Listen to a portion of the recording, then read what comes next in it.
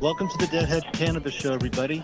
Jim Marty here from snowy Colorado, and I've got my partner, Larry Michigan, up in Chicago. Hey, Jim, how you doing today? Good. How's things in Chicago? Cold and windy and a little stressful as we get down to the wire here on the application period for the adult use dispensary applications. Those are all due in less than 30 days now. How's all that going up there? The timetable's going to be met? I think so. I'm sure we're going to have, our standard share of last-minute scrambling. It's almost impossible to not have it sometimes.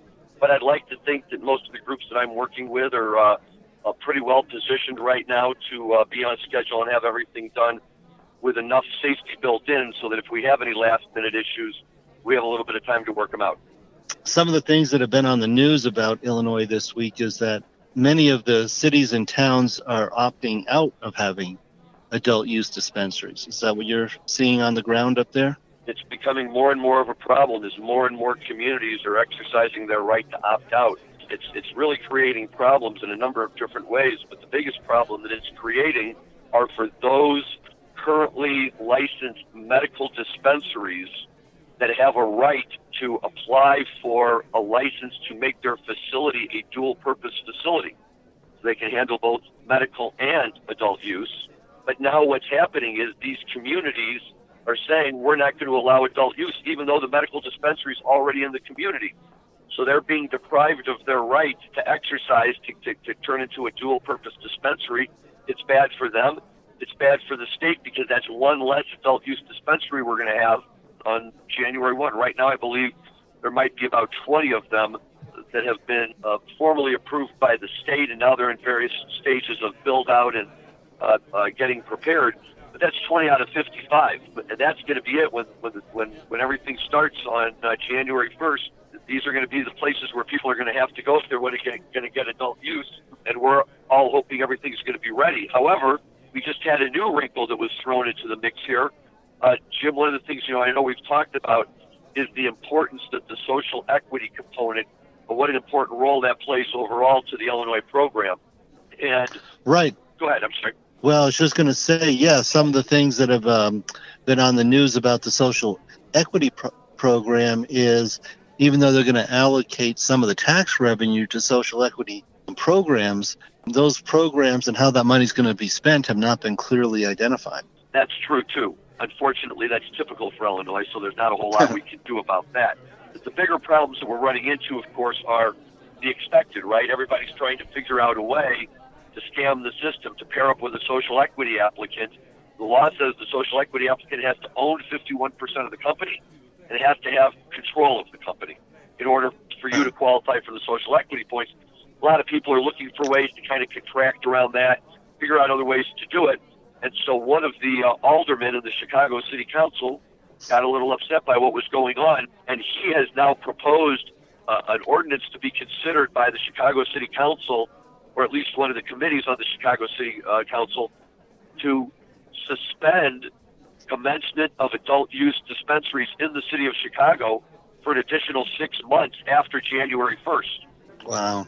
I don't think it's going to have the support that it needs to pass, but it speaks to the fact that there are people that are not entirely pleased with the way things are going, and it's going to be really incumbent upon the state to do whatever it can to try to satisfy all the various groups and to show people that A, they can do this and it'll be legitimate, and that B, that it's going to work to the benefit of people like they say it is. And I think a lot of people are for it and would certainly hope that to be the case. There's just a lot of concern as to whether that's the way it's really going to play out or not. Well, it's going to be interesting to see. Switching over to Missouri, we should be hearing who of the applicants will be awarded licenses in Missouri. They're supposed to have it done by the end of the year, but there is talk that it might be the first or second week of 2020. they've already extended the deadline. So what I say to that is, A, they obviously got a lot of applications, and B, good. I'd much prefer that they take more time and review it carefully than you just kind of skim through and say, well, we have to award them by a certain date. You're right. No, a week or two is not going to make any difference in Missouri because this is the start of their medical program there. So unlike Illinois, where they've already got the medical cultivation in place for their adult use, Missouri's starting from scratch. So it's going to be 6 months to 8 months at least before people have their first medical harvest in Missouri. They got buildings to build, they got lights to hang, they got staff to put into place. Yeah, exactly right. It does take time. And, you know, it's interesting going back to what you were saying about the communities. Sometimes it's hard for the communities to understand that as well. You know, they kind of have this image of everything coming together all at once magically on a certain day. Those are the communities that are willing to allow adult use to take place. And actually, you know, one of the I don't know if it's funny or if it's sad or if it's all of them. I've started going to some of these community meetings now. My associate John Brooks, who works with me, lives out in Westchester, and they were having their community meeting to make a determination as to whether or not they were going to allow adult use because a group had indicated they wanted to be licensed to operate a dispensary in the community. And what was really amazing to me, Jim, was the level of misunderstanding and misinformation that was being conveyed by the opponents, the people who wanted to say no adult use. You're really kind of shocking in the sense that it was just shy of being reefer madness type of arguments. There were, I went on Google and I found out that there's some people who say it can cause schizophrenia. And I went on Google and I found out that all the kids start smoking a lot more. And I went on Google and I found out that the rate of auto accident deaths went up. The council was very nice and ultimately gave me a chance to speak. You almost don't know what to say in that situation, right? Because you have to be polite, you have to be respectful. It's kind of almost trying to argue against utter nonsense. And luckily, this community board was very willing to listen to what I had to say, and in fact was asking for follow-up. I'll give a cheap and shameless plug here really quickly to Paul Armentano, who's one of the assistant officers for NORML. And he has a book out with two other guys whose names I should know and I never remember. Basically, it's called If Marijuana Isn't So Bad, Why Is Everybody Driving Us to Drink? And it talks about all the hypocrisy that we have and all the misunderstanding. And it goes about and debunks these arguments one by one. And it provides full citations to everything they're saying. So you can actually read the argument, go see what the source is, and then you can go use the argument and know that you've got it backed up. And it's a wonderful book. This community asked me, because I mentioned the book to them, they said, can you please send us a copy? We'd like to see it. My thinking is, you have a community that's willing to take that kind of time and show that kind of interest, I'll send them books all day long. Right. Well, a few things, here in Colorado, we're still kind of the leading state in the country for legal adult use, and our traffic fatalities are flatlined. I think we're going to come in just under 600 fatalities this year in Colorado, which is the same as it's been for the last 5 years or so. So no spike in, traffic fatalities here in Colorado. I don't have the statistics at my fingertips, but my understanding is teenage use in Colorado is down or flat, but not rising. Every state that has introduced adult use, every state teenage smoking has gone down. Well, it makes it a little harder for them to get than the corner dealer, as we've discussed on past podcasts. And, right, nobody wants to smoke the same thing their mom is smoking. So, I get it. Yeah. It makes sense to me. It loses its rebelliousness. Yeah. What's really up among teenagers is vaping, and that's not necessarily marijuana-based vaping. It's nicotine. Right. There's all sorts of stuff going on with vaping, and since we all last talked, I don't know if anybody saw, there was a new update on the vaping crisis, and now, in addition to vitamin C acetate, which they're still saying shouldn't be used, it isn't good, they now think they've discovered a possible link between the illnesses and the metals that are used to solder the joints in the body of the vape pen, and that when the vape pens heat up, that they may be causing those metals to give off gases, and they're suspecting that might now be the cause as well. The bad news is obviously, the crisis is real, and there's people out there who have gotten very ill, and every now and then another person unfortunately succumbs to it and dies. But I think that this type of research and study is really important because, A, we've got to get this fixed so that people don't get sick, B, people have to understand this is not the excuse they've been looking for to say no marijuana in my community. This is not a marijuana issue. It is an issue that involves marijuana because of the technologies that it's being paired up with, but it's not a THC issue. Yep. Whether you're a Democrat or a Republican, you have to take heart in President Trump's recent comments that he didn't want to ban vaping or vaping products because it would just lead to a black market. Well, absolutely. Yes. And let me just say this, because you and I do a very good job of not talking politics. People can say whatever they want about President Trump, and Lord knows it's been said. This is the man who signed the bill that made hemp legal in this country. Yeah. He signed the First Step Act that's going to let 180,000 low-level drug dealers out of prison this year. No doubt about it. And you know what? People get credit for the things they do, and regardless of anything else he may do, I certainly give him credit for that. And I do like the way he handled the vaping crisis, because he's right. It's just going to drive everything back into the black market, and that's where the problem really exists in the first place. Yes. And as I've said many times, this is not a partisan issue, legal cannabis for adults, medical cannabis. There's plenty of libertarian Republicans, as well as social conservatives who are against cannabis.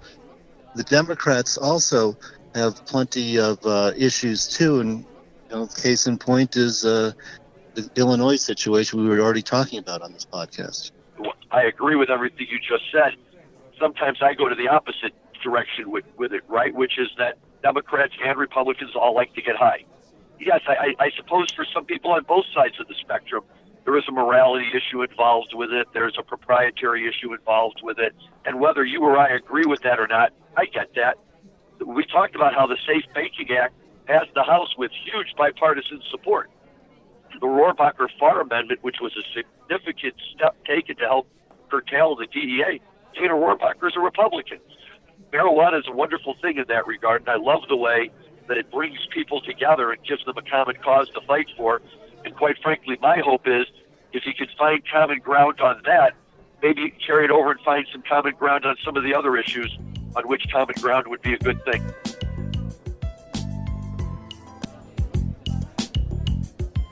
Well, moving on, because I want to touch on a couple things before this podcast is over and talk some music. But before we do, as we come to the end of 2020, some very interesting tax court cases have come out. Larry, the proper name of that California case is the Northern California Small Business Company versus the Internal Revenue Service, or the Commissioner of IRS. Yep. And what's interesting about that case is the dissent. So once again, the taxpayer lost. 280E has been upheld yet again in the federal courts. However, really good dissent by one of the judges, I don't have his name right in front of me, suggesting that tax rates in excess of 100%. And trust me, we see it every day. Every day, people are in excess of 100% tax brackets.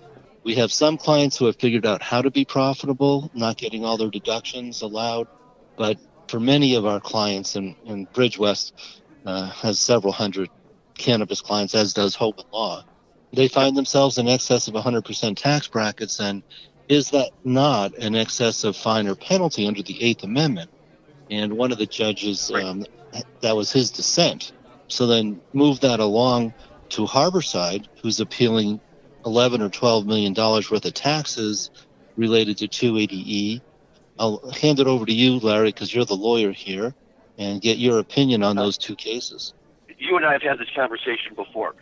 We're taking a rule that was really designed for an entirely different situation and trying to apply it into the cannabis industry, and never really been able to see all of the justification for any of it in the first place. But I think you're absolutely right. When you talk about this issue that you're mentioning, if you're asking people to pay taxes on something that's, greater than what they can do, that does begin to raise serious constitutional problems. And let me say this, the D'Angelo brothers are an interesting pair. And I know that there's some people in the industry who think very highly of them. There's other people in the industry who may not think as highly of them. But as a lawyer, I will say this, they are indispensable, and not just them, but some of these other groups that are fighting too. They're indispensable to the ultimate success of this industry, because without people who are willing to spend their own money to fight these battles for the good of the industry, we would just always be defaulting back to the government's position, and we would never get anywhere. Now, I don't know that Yep. they'll win or they'll really get where they want to get this time around, but I got to tell you, Jim, for an accountant, you made an excellent legal point. This is the way new law is often created, is that somebody writes a dissenting opinion, and 5 cases later, all of a sudden, we have the majority accepting what was previously a dissenting opinion, and now it does, in fact, swing back around in the direction where we want it to go, right? Right, some of these judges just don't know.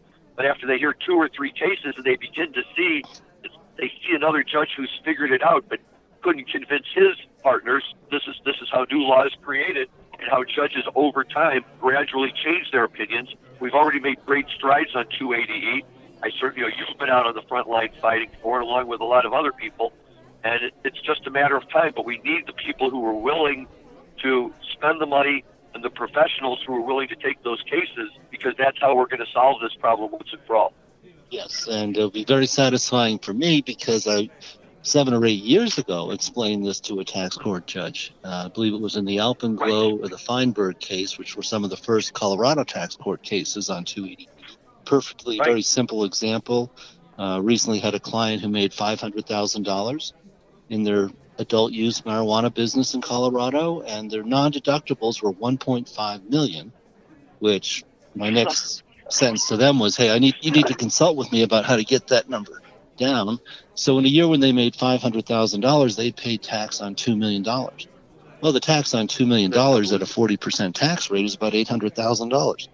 So in a year when they made $500,000, they owed $800,000. Bridge West, we have several clients that owe over $1 million to the IRS, and they have no way of ever paying that. So we're reaching out to try to get these cases settled on what the IRS calls a program, where they'll say, okay, look, if you have the same facts and circumstances, we're going to try to get all these cases settled. There was a case back in the 80s or maybe in the 1970s. I don't know if you remember the master recording contracts cases where they had all these tax shelters on master recording tapes back when they had videotapes, and it was a total sham. A lot of people got suckered in, and the IRS put out a program to get all these people to get their cases settled and get them on the path to making money on an after-tax basis again. So anyway, we've got a lot of good things going on at this time. Hopefully, Harborside will be the big victor here and defeat 280E. As we come towards the end here, we should talk a little music. Well, before we do, I just want to throw out one last thing on the cannabis side, as long as we're talking about good news. Michigan formally kicked off its adult use program. That's right. And now you could go to Michigan. They have adult use now. As you know, we expect in a lot of places. I don't know if you saw the news reports, but they showed the dispensaries with people like literally going around the block twice on a cold, snowy day or whatever it was. But people were like, oh, no, we're out. We're here. What other business has that kind of clientele? And, we'll take that up on the next podcast, which I hope to do live next week from MJ BizCon in Las Vegas.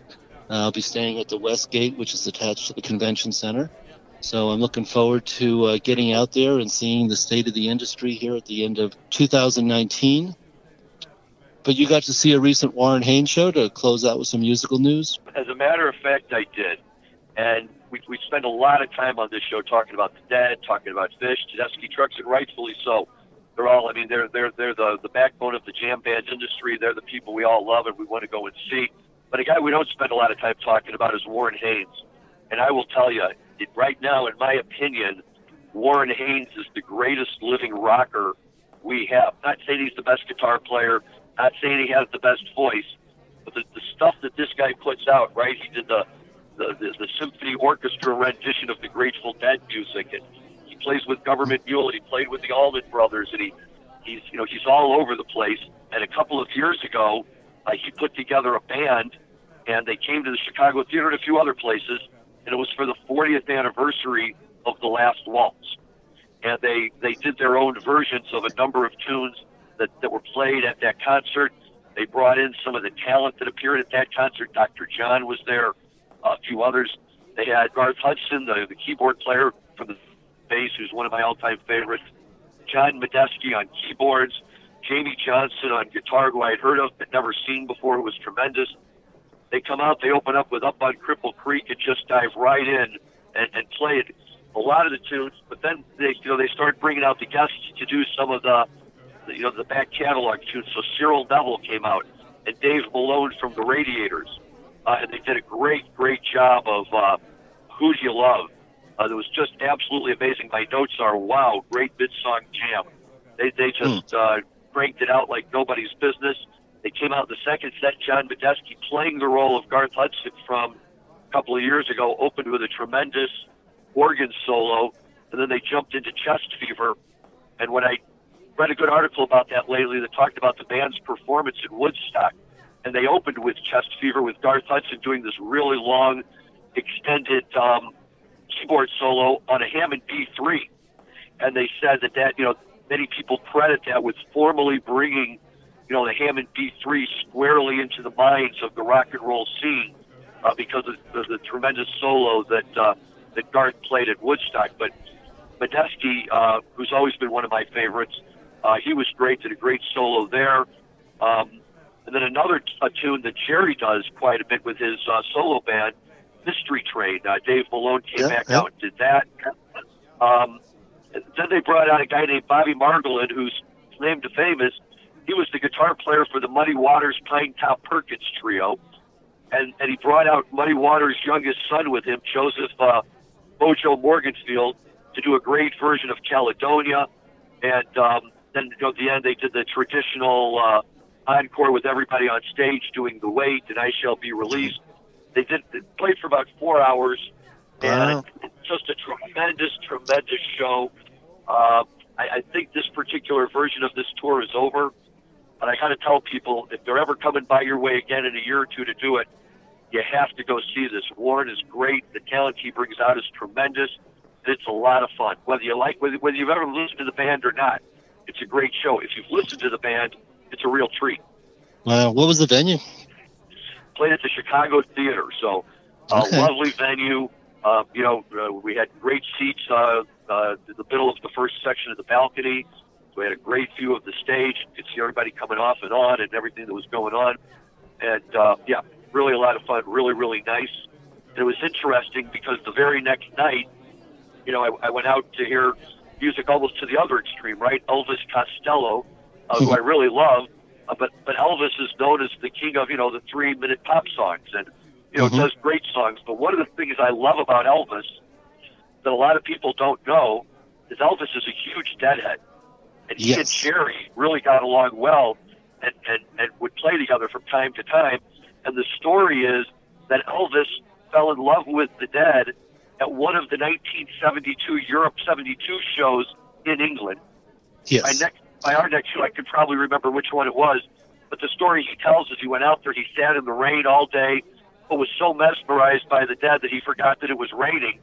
And, it's great. I really love Elvis, and I love that he's got this connection, to the Dead and kind of channels their energy a little bit. There's actually a photograph somewhere where Elvis Costello was pointing to him in front of the stage at that show. It was an outdoor show, why the rain mattered, outside of England, the UK, that the Dead did on part of it was either the 72 or the 74 Europe show. But Elvis Costello's a big Deadhead. My wife, my girlfriend at the time, saw Elvis on his first U.S. tour in 1978 or 79. And for some reason, he pitched a fit 3 songs in, started kicking over the equipment, and then marched off stage and never came back. So he's known for having a bit of a temperamental disposition, too. He is. And I saw him in the Hollywood Bowl, and he basically played about 30 minutes without saying a word, got up and walked off, and 10 minutes later they turned on the lights. Nobody could figure out what happened, and he was done. So, it'd be hit or miss with him. But when he's on, boy, he's on. Well, I think we're coming to the end of our time slot, so we'll look forward to picking this conversation up again next week. So for everybody out there listening, goodbye from Jim and Larry and the Deadhead Cannabis Show. Talk to you all very soon. Thanks, Jim. Bye, everybody.